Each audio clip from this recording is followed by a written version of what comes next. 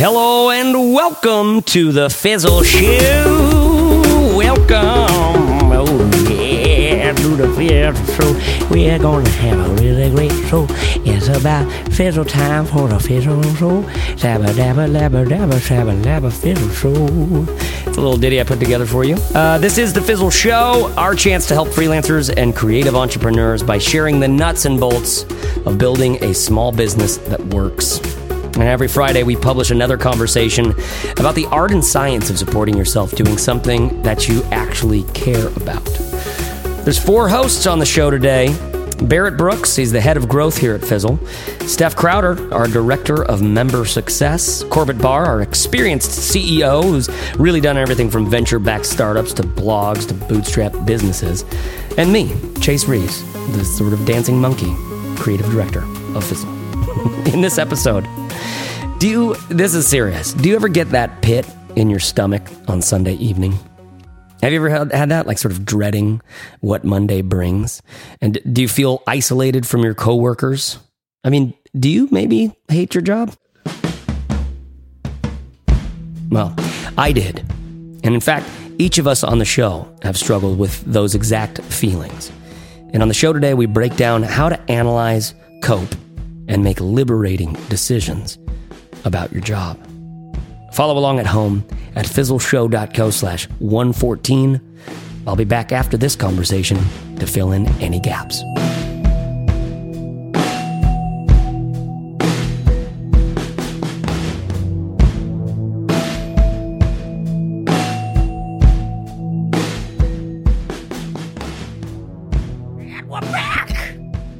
We're back on the Fizzle Show, everybody, don't you know? I thought you were going to start them off with some serious tips and tricks today.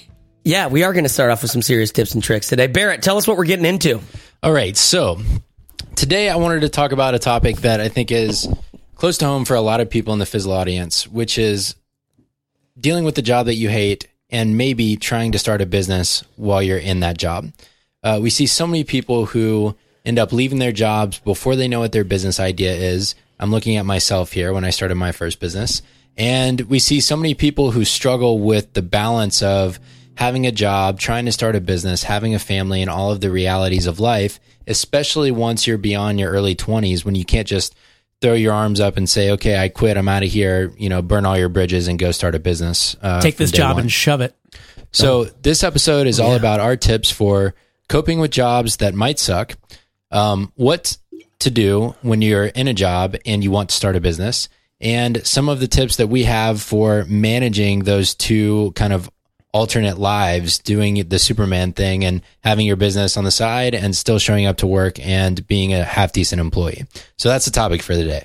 I love that. I mean, the first thing it made me think of when we were talking about doing this was that feeling I used to get on Sunday nights. Did you guys ever have that? Where it was like this, like Sunday nights, like, oh, damn it, man. It's like, it's like that dread. It's coming around. It's coming up like Monday's happening. For me, it was because I had to start packing a bag. Yeah. Oh, yeah. I mean, because you did the. So tell us like the crappy things about that, Corbett. It was just, I'd get home on Friday night and a taxi would drop me off at whatever restaurant my wife was already at or whatever. And I'd come in with a wheelie bag looking like a I don't know what. I mean, especially coming... I know. What did you look like? What do you mean? I mean, I'm like a 25-year-old with a wheelie bag on Friday evening at like 10 p.m. or whatever. Like, hey, guys, I'm here. It's party time, Do you have any place I could put my wheelie bag? And then you feel like, you have all this anxiety to like hang out and party with people. And then you got to spend quality time with your spouse or whatever on Saturday. Yeah. And then Sunday comes 48 hours later and you're already packing your bag to leave again. Yeah. Like, that's the worst. It's like, why even unpack your wheelie bag in the first place? I know, right? Well, a lot of people, I started leaving stuff and at the dry cleaners over the weekend. You drop it off on Friday. Oh, yeah. And then pick it up on Monday. And that makes sense. Less to put in your wheelie bag that way. Wheelie bag. It's the old less to put in your wheelie bag strategy. Standard. But yeah, the Sunday night thing, even when you're not traveling, I know that feeling like you start getting anxious. Like, and I was thinking, I mean, I don't know. I go back and forth on this because I'm a long way from that now, even though I'm working a lot harder than than I ever kind of have in terms of like productivity, the things that I'm putting out there. I'm doing a lot more, but it really doesn't feel like it. And I think that's the difference. It's not, or there's something in that's the difference. It's not just the work itself, it's how you feel about it. Yeah. Right? And I don't know what that is. I don't have that degree. Yeah. When we started talking about this, and Barrett sent over a bunch of background articles, one of which I had written. Which one was that? Well, I didn't read that one. 3 Reasons to Never Take Another Job. Oh yeah, which is still one it's of a our popular one. Yeah, like highly trafficked. Yeah, and I read that, and I realized I was talking like very specifically to myself, and I did caveat a couple of times. Well, there are some people out there who like their jobs. But the way I wrote it was as if the only solution to not liking your job is working for yourself. Yeah. And I don't think that's necessarily true for a lot of people. I think there are environments that are really fulfilling. There are a lot of, in fact, what we're trying to build at Fizzle, I think, is this sort of environment where people can thrive, not only because they care about the thing that we're working on, but also just because everybody has freedom and autonomy, to do things for themselves, which is something I always felt like I couldn't find. I always had like a boss breathing down my neck, or you had so much freedom that you were completely disconnected from the mission of the business. And so I think it's just hard to be happy that way for some reason. And so for people who want to find happiness within a job, maybe you don't have to work for yourself, but you have to find either the right environment or the right mission, I think, right? There's something in the purpose. Something that you really believe in and feel connected Steph, to. what does this topic make you think about? Well, I guess, I don't know. This topic brings up a question for me that I would love to hear from you guys. So do you guys think that starting your own business or having your own business, does that mean that Sunday dread is always going to go away? That's kind of what I'm wondering. Say that again. So if you have your own business and you are an entrepreneur working for yourself, is it a given that you're not going to face Sunday dread anymore? Or is it possible that there's more to it than that, and that it's not necessarily the case that just because you're dealing with some of those feelings on a Sunday night, that it has to do exactly with your working situation? I think that's what I'm sort of wondering, because I guess I'll sort of get at what I'm thinking for myself. I think it's possible that if things aren't aligned for you in terms of how you're setting yourself up, like I think about what I like to do on a Sunday, which is sit down with my productivity journal and maybe even plan out like what meals I'm going to have with my husband for the week and start prepping for that. Those are little things that you can do to set yourself up for a really good week, regardless of whether you're in a job that maybe is not the right job for you forever, or you're doing the work of your life. So I think that there are small steps that you can take on a Sunday that will help your situation, regardless of whether or not you're doing your life's work. It's something that's really helped me. Yeah. And I think that's kind of the idea of today's episode. It's not necessarily to say, okay, if you hate your job, here's this radical thing you need to do in order to be happy. Part of today is also, what can you do to cope with the job that you don't necessarily like? Yeah. To me, or how can you, even if you do like your job, how can you like it more? The Barrett, when you were bringing up, it was kind of like there's two sort of topics. One of them is like sort of coping with, dealing with, sort of ways to potentially alleviate or get out of that feeling of I hate my job. And then the other one being starting up your thing on the side of your day job. Right. Yeah, right. And I think that maybe that's too broad of a topic, and maybe we should just focus on, because the truth is, what I love that's in this question is twofold. Number one, we all know the law of the jungle is you got to pay your bills. Like, we have to pay our bills. Money is it's absolutely critical and important. I grew up in a big house on the hill. I didn't know that, right? Because I didn't have to think about that crap.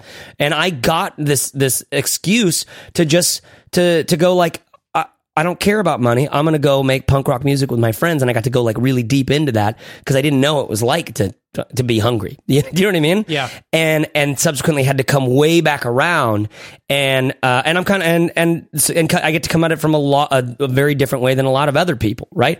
Pros and cons to both of those, but that is such a big deal. The fact that we have to make our money. Okay, so we know that that's built into this thing. Then the second thing is, and this is probably my favorite thing about this terrible situation, is that if we could step back and if we could get sort of a little bit guru about it, what is happening here is your body really, your soul is sort of telling you something, isn't it? It's telling you, what am I doing here? What is this about? This whole life thing. Here I am. I'm this beautiful woman walking around the world, and I hate my job. I hate what I do for a living. What is this? Right? I'm this handsome man. I'm this person who has a lot of light to give to the world, a lot of things to get from my soul out into the world. And yet I go to bed every night going, oh no, I have to get up and do this all over again, Yeah. So, you put your guru voice on there, but I pulled this quote from a woman named Alison Westerfeld as she's writing on the Huffington Post about exactly what you're saying. And she says, it can be hard to find meaning in what you do, no matter your job title, but it is possible. Everyone doesn't hate their job, and it's not irresponsible for you to ask yourself the questions you need to ask to find work you love. Something like, what do you want out of your work and life? You may discover you need a new job, or you may find you simply need a change of perspective. And I thought that was an interesting way to kind of get at this topic of, hey, going back to Steph's question too, of sometimes it's the job and sometimes it's you. And you got to figure out whether it's a business or your job, you got to figure out which one of them it is. Because sometimes the work is the problem, and sometimes everything else that you're doing or things outside of work are the problem in your life. Yeah, I think there's an important cautionary tale there, because it's very tempting to get caught up in sort of this shiny penny syndrome where you think to yourself, if only I had that thing, if only I had that house, or I lived in this city, or I had my own business, I would be happy. And I think to some extent, while that is by no means an excuse to just accept your lot in life, I do think it's important to recognize that to Barrett's point, you might still be carrying some of those things that are going on inside your own heart and mind if you don't address some of the things that are going on beyond just the job that you're in. So I think there are a few important questions in there, and having your own business is probably not the end all be all solution to some of those things that you might be dealing with. Yeah, I think you're both bang on it, and I've been in situations like that where. So the one story from me was at this startup that it was not something that I was passionate about, and it was there. By the way, Steph, you got me listening to that TED Radio Hour. Yes. Holy crap! Do you like it? Yeah, I'm so glad. There's a couple episodes in there that have been phenomenal. It's so good. Like one of them is on like how humans organize themselves. One of them is on identity. One of them was on I can't even remember what. But one of the things in the one about how humans organize themselves is in a crisis. Okay, tsunami, flood, earthquake, crazy stuff goes on, and people just like get activated. Like you're like, I got clothes. Can I bring the clothes? Yeah, bring the clothes. Put them over there. Okay, what's going on with the water? We're gonna need a lot of water for these people. And then things just start happening like that. Everybody, like, it's very common apparently for people to say that was the most important and best time of my life. Was when, even though it was a crisis, even though it was a terrible crisis, because you felt really, you were a part of a team. Yeah. And then another thing, that documentary Restrepo, the guy who made that about these military guys that are taking like apparently 80% of the fire in Afghanistan.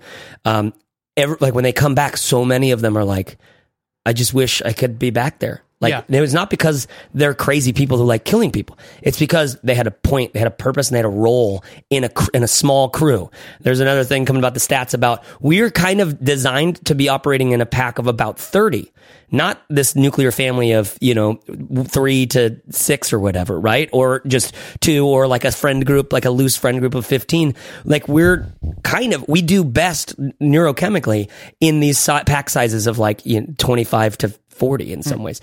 And if you think about that, that's kind of weird, but guess where you can get that? It kind of like your job is sort of meant to be that, to fulfill that role. Cause we're so far away from needing survival, right? Yeah. But in so many jobs, like you don't get that. You don't get that. So we talked about the bigger purpose, but beyond or smaller than the bigger purpose is that sense of teamwork that you get where you're all at least trying to accomplish something, even if you don't care about the bigger purpose. Yeah. Even if you have that thing where you're all marching towards some goal that's 3 to 6 months out or something. Yeah.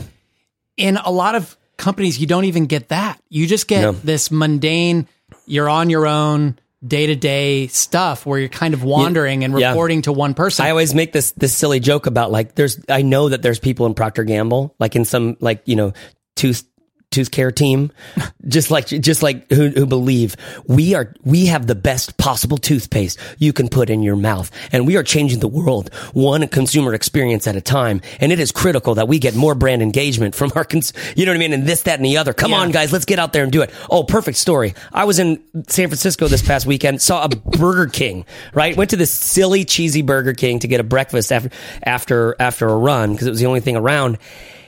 And I see this like freaking Comic Sans printed out BS thing right on the window where like the food's coming back from the I guess you can call it a kitchen to the people who like are putting that on the counters and placing it out to you and calling your number. And it says, has everything been accounted for? Fast, friendly, and accurate. Are you proud of the way this order's going out? Right. And that's the story. This is something that is important to me. That's the story this Burger King manager, the shitty Burger King manager, is trying to get his employees like fired up about. Learn this. That's a bad story. That's a stupid story that nobody cares about. Is it accurate? That's not going to get me to rally and give my life to something. But if you tell me a story like, don't forget, everybody who's here has worked really hard for their dollar, and they deserve this food. And sometimes this is the only food that they're getting because that's the only food that they can afford. Yeah. So every dish that goes out, remember that person on the other side of the counter, they matter.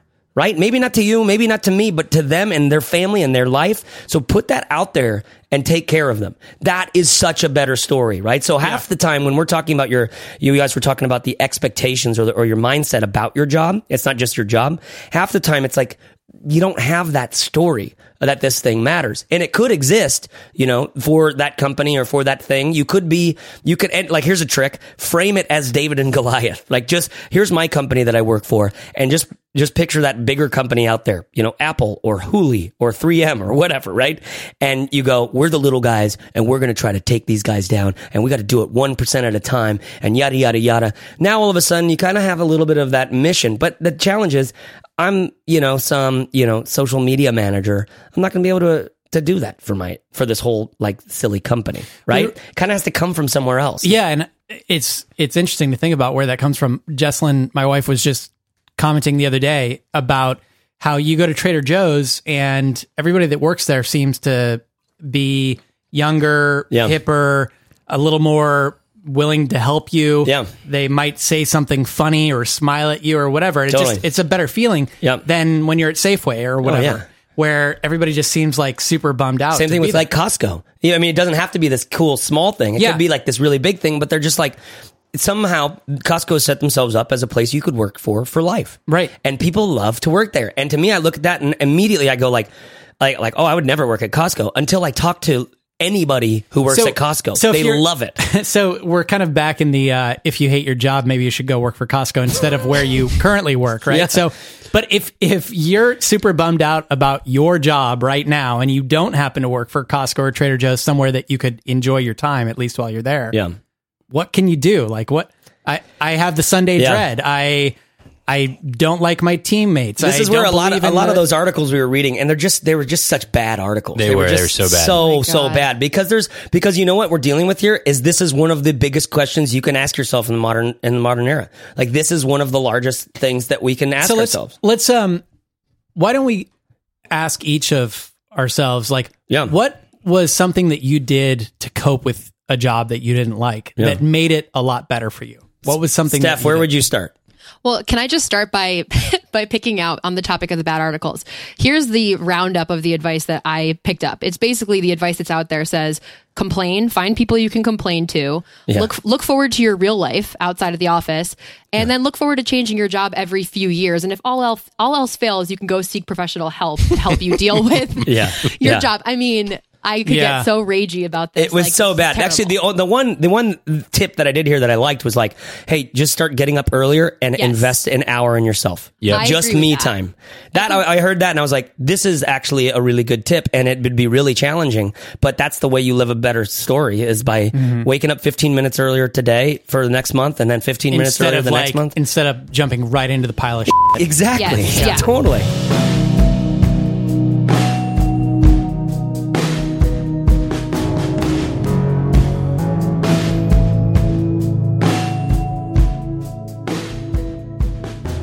completely agree with that. And I think having that intention with your day makes all the difference.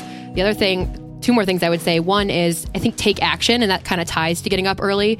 I think the enemy of fear and paralysis is just taking action. Just do one thing, whether it's one thing towards your side business, if that's what you're doing, or exercise, or just do one little thing that kind of sets everything else in motion to break you out of that like paralyzing dread that you can feel on a Sunday, I think is really big. And the other thing I'll say too, and this is kind of goes back to Corbett's point about teamwork and collaboration. And I think it's a great point too. Thinking it's so interesting to me that a time of crisis for somebody could be, the best time of their life. That really takes me back to my days at Groupon.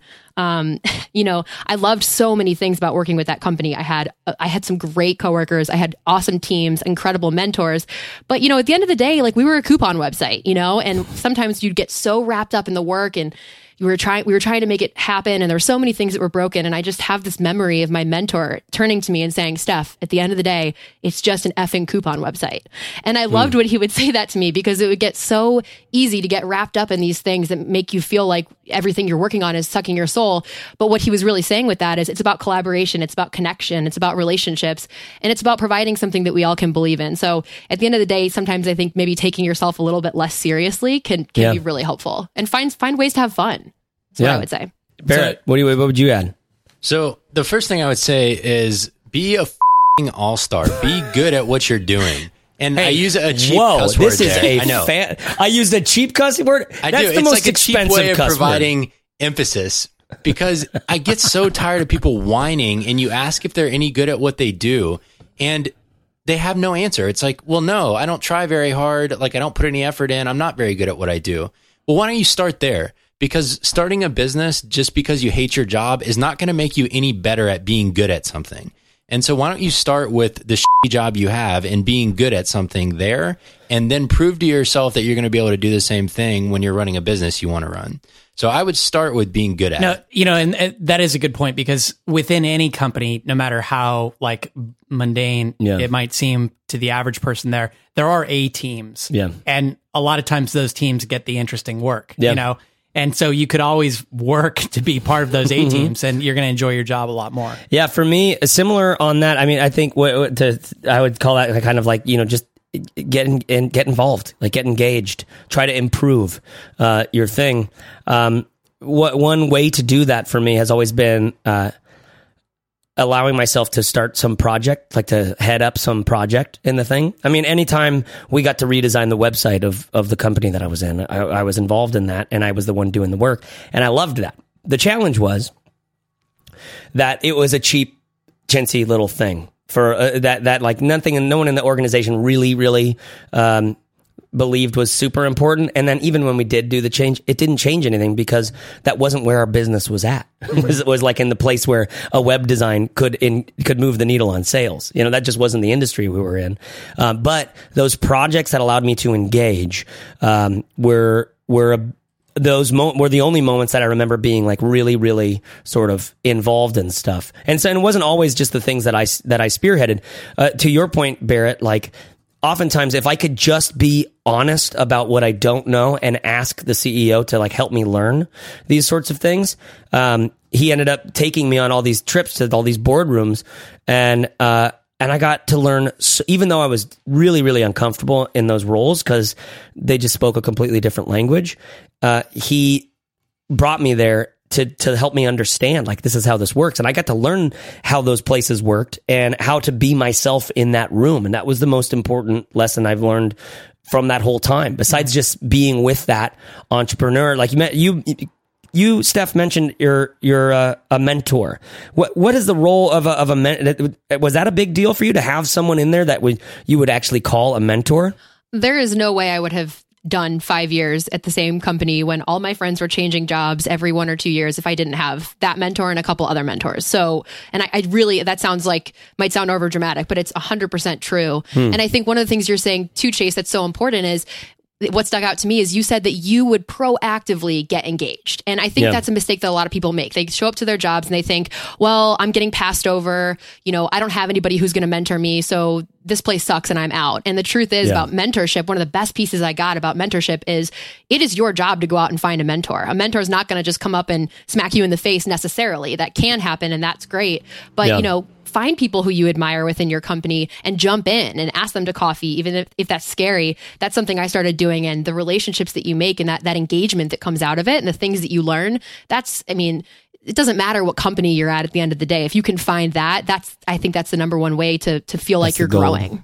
Yeah, I agree with that. And the thing is, like, mentors span organizations. They're going to stay with you after you leave if you build a good relationship with them. So it's not a today only kind of thing. It's a relationship that can last if you do it the right way. Oh my gosh, 100%. My mentor lives in Portland. And when I come out to be with the Fizzle team, I'm making plans to meet up with him. And he's just somebody. One more reason, Steph. Just one more reason. Oh boy, here we go.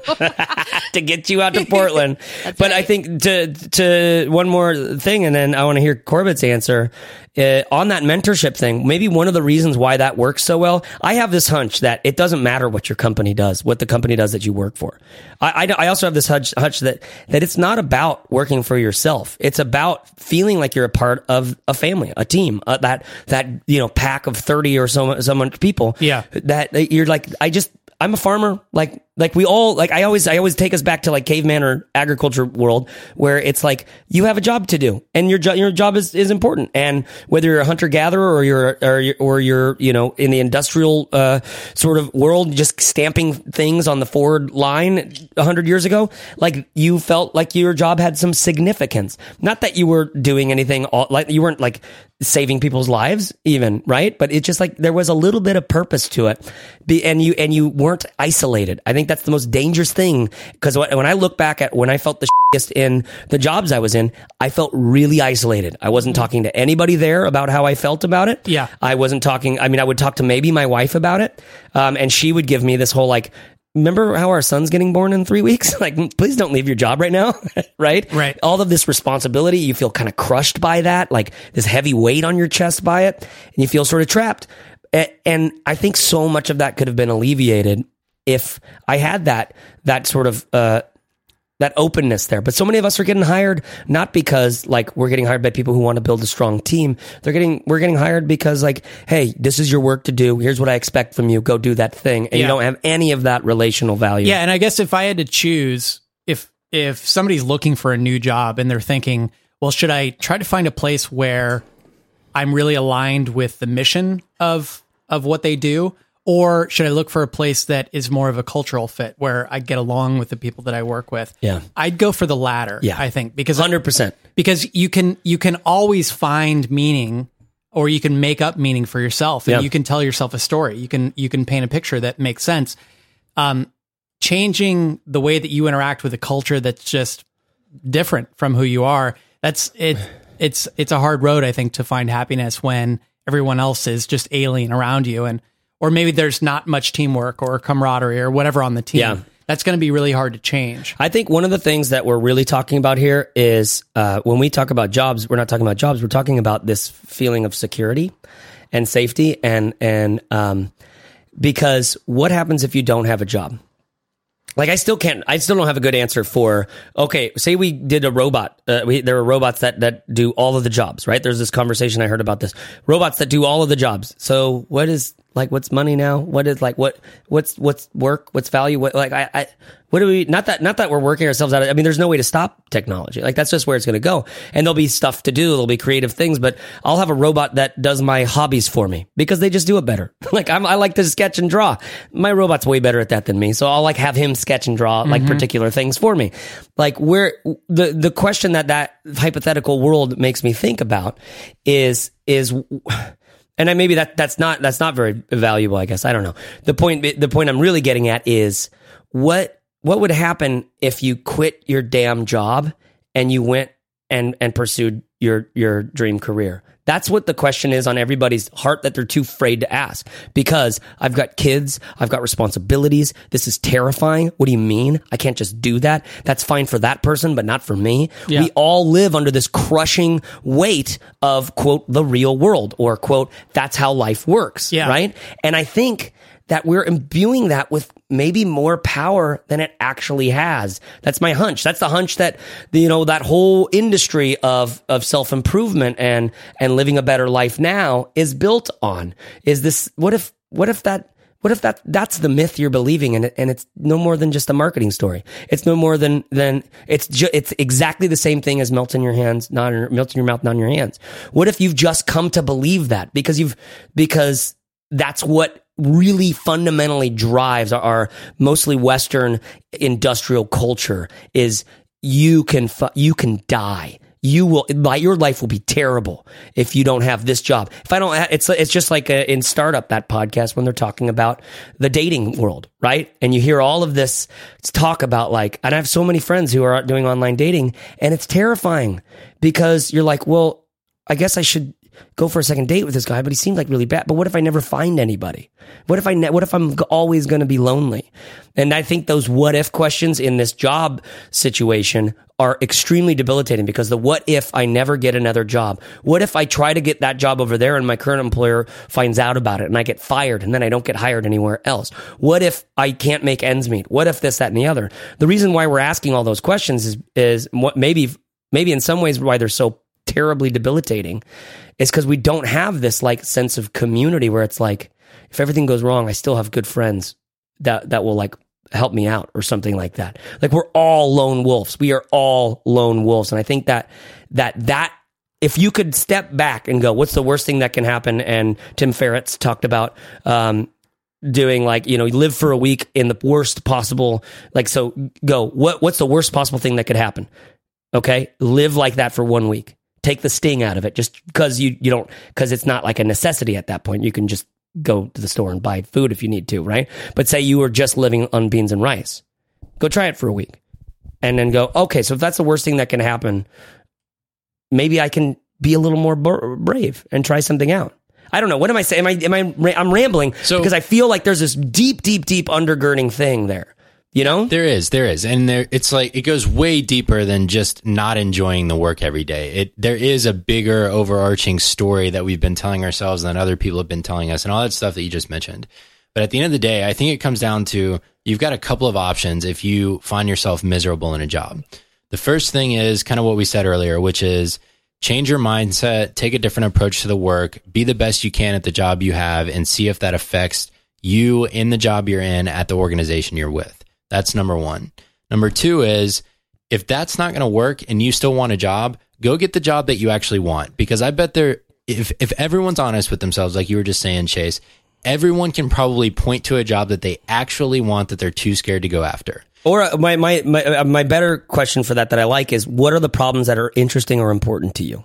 Right? Yes, what are the what are the companies that are involved in that problem? Being a mail clerk in a company that solves a problem that you think is important can be so fulfilling, right? Because you're a part of an organization that's doing something that you vibe with. I think that's completely. A huge trick. And if you can find a company solving the problems that you do care enough about to spend your time on, go do that. Go find that if you're not happy with the job you have. And if you can't find a company that's doing it, or you think you can do it infinitely better or different or special in some way as compared to what's already out there solving that problem, then go start a business on the side. And that's kind of what we're here for.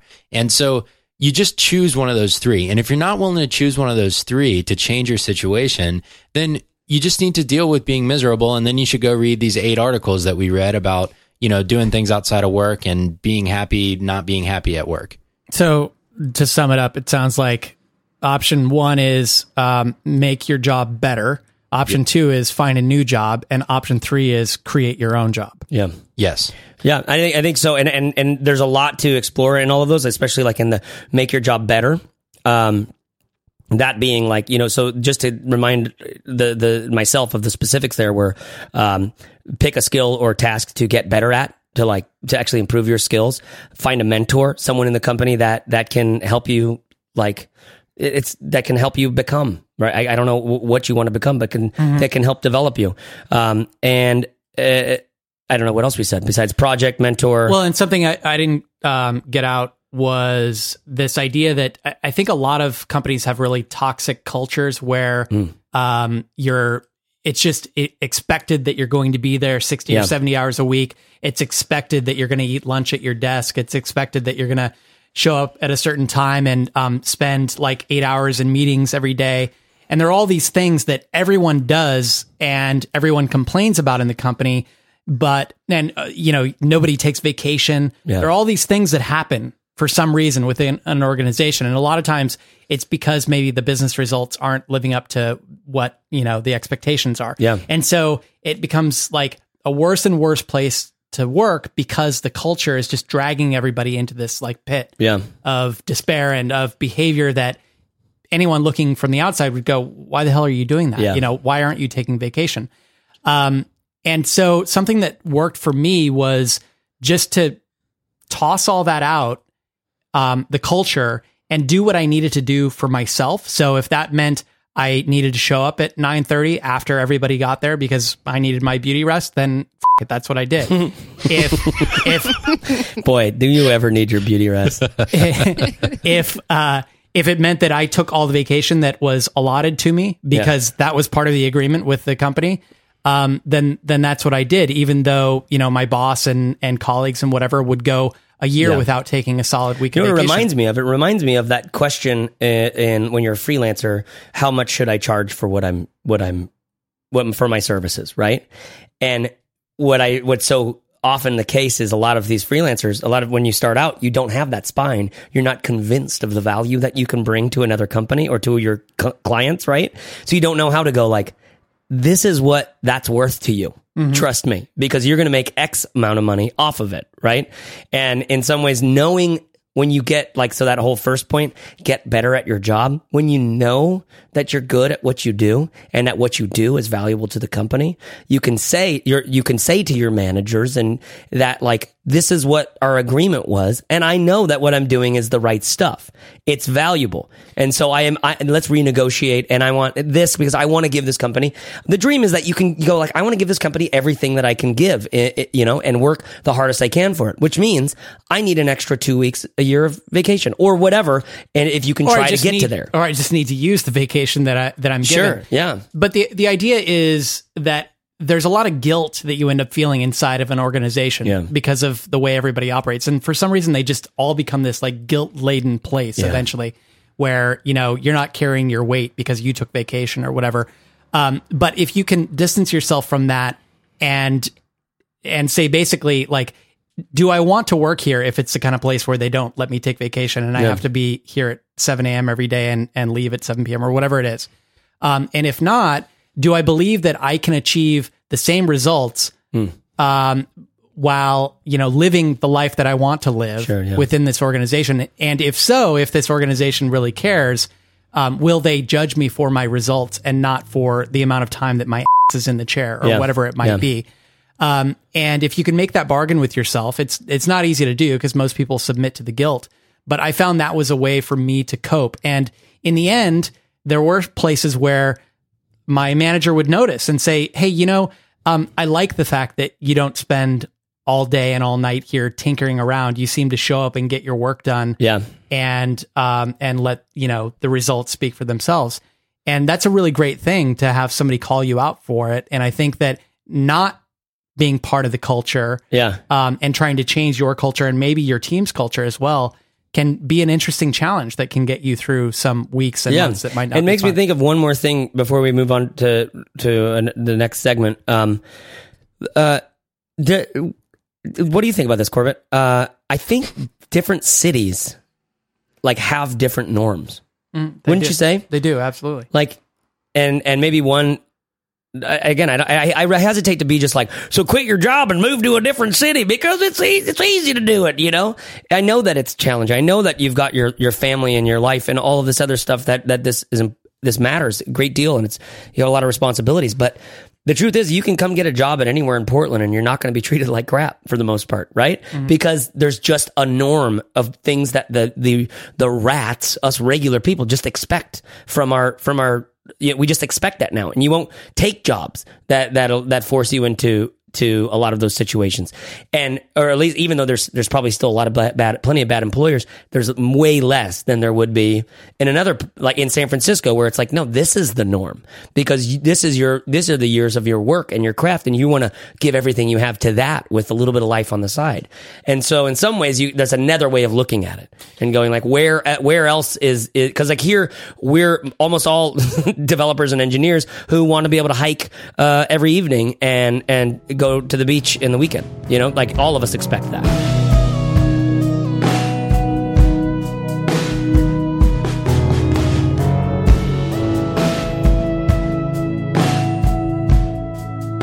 I think there are questions that are underscoring all of this that maybe we haven't talked about explicitly enough, which is asking yourself questions like, what do I want my life to look like? You know, what's important to me in my life? And perhaps the answers to those questions help you figure out which one of the options you should take, whether it's go get a different job at a company that will allow you to do that or go launch your own business. But I think you have to ask yourself, what really matters? Is it being in a really cool office space? Is it traveling 6 months out of the year? Is it working from home? Like what's going to motivate you? Because I don't know, for me, in the age and stage I'm at in my life, I see a lot of my friends who are meandering kind of aimlessly from job to job. And they get really excited about that next job. And they tell me why they're excited. And it's always like, well, I'm going to get more money. And, you know, they have a really cool like desk that I'm going to sit at. But it's not connected to anything. Mm-hmm. So I almost wonder if you really got to sit down with yourself and say like, what do I want to get to in the next 5 years? And does launching my own business, is that the best way to it? Or is it having a different type of job that's going to give me a different type of schedule? So maybe there's these questions that underpin all of this. Man, Steph really went at it right there. I could just picture a rap song called like Age and Stage featuring Steph. for me in this age and stage. Calling Matt Giovanisi. Calling Matt Giovanisi. We need another rap song. I'll work on that for next time. I'll debut it here. But like on that, I mean, I think that is what's undergirding this. And that's what some of the most exciting moments of my life I've always been those weird mountaintop sort of moments of clarity where you can kind of see the landscape for that you've been kind of just trudging through for forever in this valley, and like, and then you kind of get up to enough elevation to go like, oh wow, yeah, this is the direction I've been heading, and I don't think it's where I want to go, because if I'm honest with myself, yada yada yada, and you can't have that moment just any time. Like, there's normally things that bring me to that. There's Tony Robbins books, or church experiences, or just taking drugs and watching Netflix's 7 Up series. That is seriously, honestly, if you really want to look at your life, go watch people grow up in this Netflix 7 Up series, which is incredible, and just go and like, oh my gosh, we all just end up so mundane. Every one of us, all of these dreams and passions. And so it just forces you into like, so how do I want to end up? Yeah. You see it happening and you go like, oh my God, so how do I want to end up? And yeah, I think a lot of people don't ask themselves the question, or they're not honest with themselves about where their job fits in their overall. Or we haven't been like those things. And for some reason, I've reached out for those. I've looked for those things, right? A lot of the times, like, you need to be hit over the head with it. I mean, is there a book that any of you can point to, a book or a resource or a movie of some kind that led you to clarity on that? I've already said this recent 7 Up series on Netflix was something that has done it for me. What about you, Corbett? Anything that you remember? It was life experience for me. Like this idea of jumping from one job to the next, hoping to land in some job that just changed everything about your life, and realizing that you have to change everything about your life. It's about your perspective, and it's about pursuing things specifically because they fit into your overall life plan and your vision of what your life should be, as opposed to seeking it from the outside. Yeah, and in some ways you've experienced it so bad that you're like, well, I know it's not that now. Well, it just took like over a decade of jumping from job to job, expecting the grass to be greener, and to magically find some team and situation where all of a sudden I was happy. Yeah. And in the end, it turned out that that jumping from job to job was just a way to distract myself from asking the really hard questions about what do I want from my life. Barrett, was there a book or a resource that was responsible for a lot of that from you? I think the first thing that really, really did it was well, maybe not the first, but one of the things that really, really did it in my professional career was going to volunteer at this camp that I'm now on the board for called Camp Horizon. And during camp, you get assigned to one camper. And so it's like a one-to-one camper to counselor relationship. And all of the kids at this camp have been abused or neglected and are in state custody. And so they come there for kind of a week of respite and to get away and to have this sense of family and community that they don't get in the system that they're in. And we had just hired a new camp director that week. And I think on Wednesday or Thursday of the week of camp, they fired her. They sent her home because she was a terrible cultural fit. And the chairman of the board at the time, during our staff meeting said, hey, you know, we hired this person. She was from outside the organization. She wasn't a good fit. And we're going to need to fill that spot now after camp is over. So if any of you are interested or might be well positioned to take it, you know, we'd love to hear from you. Come talk to us before you leave camp this week. And in that moment, it was just like this moment of clarity for me where I said, okay, so I'm in this consulting world where I go to one of the largest companies in the world as our client every week, and I help them streamline their international tax processes so that they can save money around the world when they get audited. And here's an alternative where I could show up every day and my job would be to find kids who are in need, who have no families, who have been abused and neglected, and bring them to a camp and show them the best time or best week of their year every year. That contrast was just too much for my mind to hold at the same time. And that forced me to say, what do I want my life to look like? What do I really want to do here? And why is it exactly that I decided to go into this consulting world when there are no rules? There is no reason I have to be here, but somehow I ended up here anyways. That's powerful, man. That makes me think of adding another thing to the like how to cope. It's like, do something for someone else in your company. Yeah. Right? Yeah, like just help out, because this is one of those proven things for happiness and dealing and coping with depression and stuff like that, is like get involved in someone else's life. Like get a little bit outside of your own self entirely. Steph, what would you say?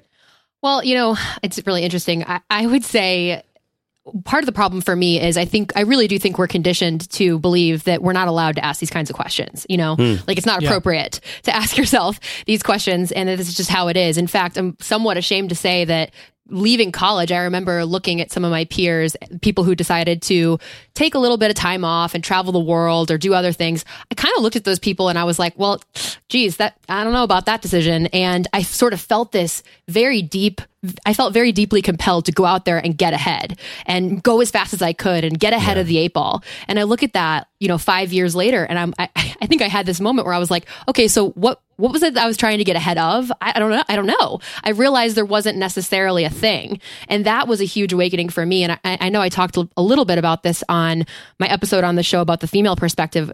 I talked about my moment. For me, it was thinking about what family is going to be like for me, and reading the book Lean In by Sheryl Sandberg and being like, gosh, I don't really know if that's what I want it to look like. And that led me to ask the question, well, what do I want it to look like? And I felt like I just slipped into this like vortex of, I don't even know what I value. So I think in terms of finding out what if you're like me and you're asking yourself, like, I don't even know what I want my life to look like. I know I've mentioned Jess Lively before, but she has an awesome workshop on this, her Life with Intention workshop. I haven't been through the whole workshop myself, but I have followed her for a while. And I think that's the number one thing, is I just had to start asking myself, what do I value in my life? What am I trying to get to beyond just feeling like I'm chasing down this, feeling of competition against my peers or against other people? Because I think that at the end of the day, the goalpost just keeps moving, and that's just not a good feeling. I like that. So, I mean, in closing, is there anything else that you guys want to say? Corbett, you've been making some notes over there. You've got a lot of experience with these questions. Yeah, I guess the third part that we didn't necessarily get to. So we talked about, how to be satisfied with the job that you have, and a little bit about how to find, a different job, or how to ask yourself the big questions. Yeah. For some people, those big questions lead to, well, I need to create my own job because I'm just not going to be happy anywhere, or whatever. Probably, and I would say honestly, probably for most of the people in the audience listening, that's going to play a role in your path. Whether it means you're only working for yourself, doing your own thing, or if it's always just something you're building on the side, and eventually one day you're in a job that you kind of like, and you stick with it for the next 10 years, and eventually you go like, I don't need this anymore because my artisanal jams are selling and have sold for the last decade. Yeah. So, but once you ask yourself the big questions and you decide that the job that you're in isn't the job that you want forever, because you want to go find your dream job, or join a team and build something or start something from scratch, then if you get to that point where you can see the job that you're in as a means to an end, for me, that was a pretty powerful place, because it allowed me to create enough distance from all the guilt and cultural bullshit within an organization that allows you to do really good work in a compact amount of time. And it allows you to have enough time left over to start working on your next thing, whatever that is. And that really put me at peace with some jobs whenever I got to that place. In fact, there was a situation where I had the same job twice. Once I was just a regular employee, and then about a year later, after I had moved on to a different company, I was furloughed. They actually furloughed like half of the company because the bust of 2001 that happened in the internet world was so bad that they had to almost lay everybody off, but they decided to not lay us off. They decided to furlough us, which meant we would come back eventually. Yeah. So I ended up going back to the company that I worked for before, for like a 6-month stint as a contractor. And having that distance and just seeing those 6 months that I needed to do there as a way to put cash in my pocket so that I could get back to the other job, seeing it just as a means to an end was such a blissful place. I look back on that now and think fondly of that period a lot of times, just because. What do you think it gives you? I hear you saying as a means to an end. It's like you have an end defined. Yeah, it allowed me to live my life, I think, and I got really into fitness during that time. I really explored the city that I lived in. I made a lot of close friendships because I wasn't so obsessed with my work for a while. Yeah. And I learned something from that. Of course, I went back into being obsessed with work, but just trying to figure out how you can make the job that you're in simply just something that you have to do so that you can get to something else. And I think that's the power. It's like, what is that something else? Yeah. What, like a means to an end, like defining that end. Those are the questions that you're asking, Steph, right? Yeah, definitely. And I think maybe even further than that, I love that point. And I would take it one notch up and say, try to be thankful for the job that you have and what that gives to you. I mean, when I was coming to the end of my time at Groupon, I was building my thing before I joined the Fizzle team. That was one thing I tried to practice regularly is, have gratitude around the fact that having this job, even though it was hard to balance both things, it gave me the means to go out and explore what it is that I'm really meant to do. And if I didn't have that job, I wouldn't have had the comfort, the space, and the security to really explore that. And above and beyond that, I think when you have that gratitude and that like grateful energy, it spills into everything else you're working on. And on the flip side of that, if you're miserable, I think that also spills into what you're working on. So if you are trying to build something on the side, you've got to try to cultivate that so that you can just, continue to feel like you can get up and do it every day. If I could look back, if I could talk to my younger self and actually say something to me, when I was in some crappy jobs, I'm trying to think what exactly I would say. Barrett, do you know what you would say to yourself if you could go back and actually talk to yourself? Definitely. So the first thing I would say to myself is don't. He lists it out. He's definitely step 1A. Okay, keep going. My brain just works in outline format. I don't know what to do. It works. It's where you're like our favorite listicle. Anyways, I would say to myself, don't quit immediately, because I had no idea what that end result was. I was so eager. I was so scared of wasting my life doing what I was doing once I realized that it didn't matter to me, that my gut reaction and my jerk reaction was to just quit and then to figure everything else out from there. And it really, which is what we do. It's what we do when we're young, though. Like that's a very young thing to do. And I think we've all kind of had moments like that, and then you learn past it. And I think that is what you're saying. Is if you could go back, you'd say like, don't just immediately quit. Yeah, totally. And figure out what your vision is, and then start building that. Prove that you can start building it before you just throw everything away that you already have. Yeah, I think it's sort of like, when you're in college or school of any sort, you're there for a reason, right? Or usually you're there. There's an end date. Right. There's an end date and there's something that you'll be able to do after that, right? Yeah. It's part of a bigger picture. But then we get out of college and we're all just like aimless all of a sudden. Yeah. We're like in a career, this vague thing, and we don't know where we're going next. And, wouldn't it be cool if everybody had a career coach of some sort? And I guess maybe that's what a good boss should be. Yeah, absolutely. But having one that's outside of your organization would be helpful. I have a friend who is very successful from the outside. He's a vice president at a huge company, and he has that itch that most of us have where every few years you feel like you need to move on. And he has moved on a lot, and he's climbed the ladder by moving from company to company. But this year, he's in his 40s, he finally took a step back and said, what if I'm not going to find happiness from any of these jobs? And what if there's something else in my life that's missing? And so he's working with a coach now, a life coach, basically, to try to find out the answers to those questions. And I just thought, I'm so proud of him for doing that instead of just, putting his head down and going from job to job to job. Yeah. And then you get to the end of your career and you're like, what the hell was that? I didn't have any structure to it. Yeah, totally. Steph, what would you say to yourself if you could talk to your past self? Yeah, I mean, I think I would just echo a lot of the things you guys have said, but to me, it's all about asking myself what I really wanted my life to look like. And, I do love that Steve Jobs quote. I know people talk about it all the time, but I'm going to quote it anyway, which is, if today were the last day of my life, what I want to do, what I'm about to do today. And whenever the answer has been no for too many days in a row, I know I need to change something.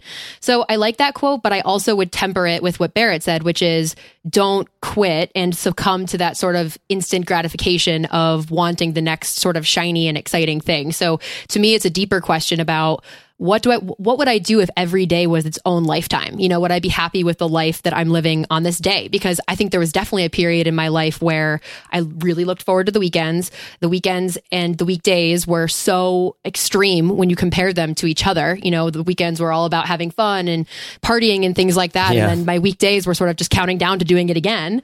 So I think to ask myself questions around how to make my life more even, I would have started that process earlier, I think. Yeah, I think as I'm hearing you, I'm thinking I would say to myself something like, I would try to get myself to create a list of experiences to go do in the next 12 months, and use your job at right now as like the means to that end, or the end of these means is to just, because if I go back to when I was a project manager at some media company, I had no idea what I wanted to do. I had no clue, but I knew it, like, this isn't it, but I needed to just do the job and do the thing, right? I think if I could have gone back and if I could have gotten myself to be a little more structured about new experiences to try out, a lot of that would be just travel. Others of it would be, conferences or, just those situations where your life really touches like other people and put in even in a quasi professional environment, or like just none at all. Like just being in Southeast Asia, just being in South America, just seeing how the rest of the world lives, right? Those things change you and define you and help you find those things that you actually care about, right? Because I know that a lot of us just care about getting home and playing World of Warcraft, you know what I mean, or whatever.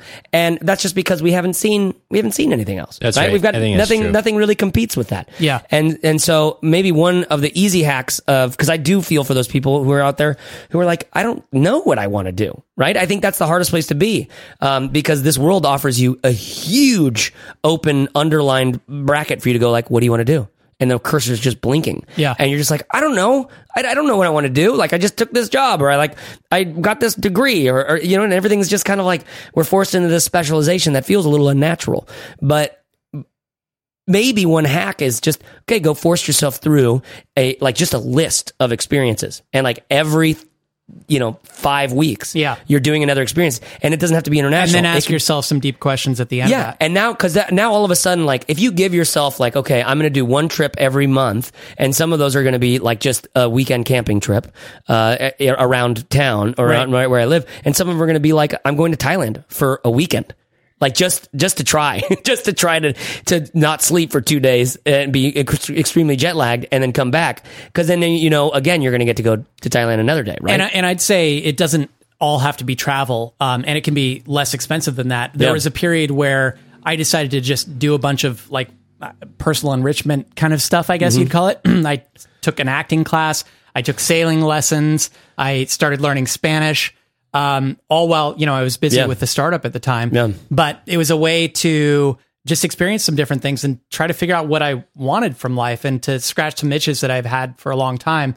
And that all gives you amazing perspective, and it helps you to meet people from other walks of life, which again can break those cultural, social sort of things that you have come to accept as norms when they're just norms amongst the people that you hang out with. They're not norms for everybody necessarily. So that can broaden your horizons and give you ways to answer questions differently. So, Steph, in closing here, I want you to tell our lovely listeners, if they're in that third camp and they already are pretty certain about it, where could they go to maybe have a bit of a roadmap to take them through all of these steps and processes of building your own business? Oh my gosh. If you're listening to this and you're in the third camp, you are just so lucky that this resource exists.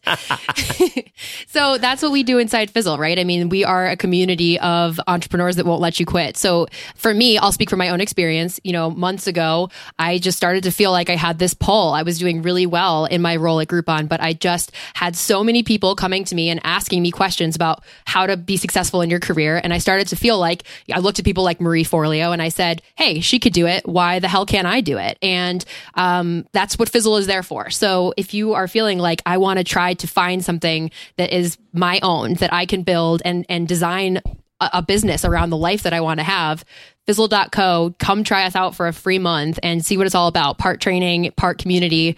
I know for myself, as somebody who joined, it taught me that this was possible. And I had, God knows, I had a lot of limiting beliefs about what was success and what wasn't. And I think just having people to talk to and explore it, even if you don't end up quitting your job, starting that conversation is an awesome first step. Corbett, can you see me just grinning ear to ear over here?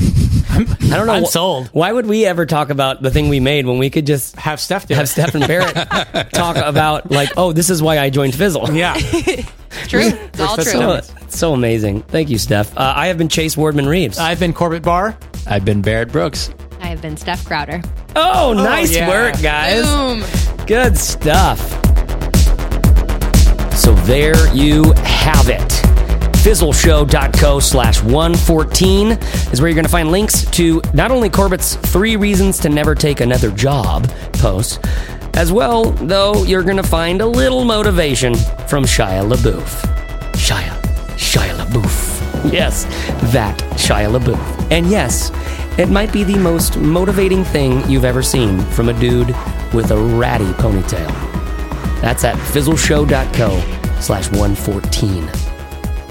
Sarah Jane from the UK wrote, I started listening to you guys as something to do whilst working out at the gym, and I was happy in my job and in my life, and now I've got to start my own business, and it's all your fault. Your podcasts are informative, although having worked with startups and incubators for a number of years, I know quite a bit about the subject. What intrigues me and keeps me coming back for more is that you seem to have stumbled upon a totally inspirational and motivational format. That means the listener can't help but act. So, darn you. I finally got to put my money where my mouth is. That means so much to hear, Sarah Jane. Thank you so much. And thank you to everyone who's already left us a review in iTunes. You know our goal here is to help you make progress on your business every single week, right? And if you leave us an iTunes review, it helps other entrepreneurs find this show. Could you please leave us a review? Simply search for the show on iTunes Store and click Write a Review. Tell us what you think. Share an inside joke. Maybe, I don't know, tell me what color your eyes are. I'd like to know that. Listen, this question about your job stuff, about not having a good job, it actually is, it's such a huge question. It's so challenging and terrifying and exciting, right? And as the great poet Tom Cochrane said, life's like a road that you travel on. When there's one day here and the next day gone, sometimes you bend, sometimes you stand, sometimes you turn your back to the wind. There's a world outside every darkened door where blues won't haunt you anymore. Where the brave are free and lovers soar. Come ride with me to that distant shore. We won't hesitate. Break down the garden gate. There's not much time left today. Life is a highway. I want to ride it all night long. Hey, if you're going my way, I want to drive it all night long. Find care, take care, serve hard, dig in. Thanks. And I'll talk to you next Fizzle Friday.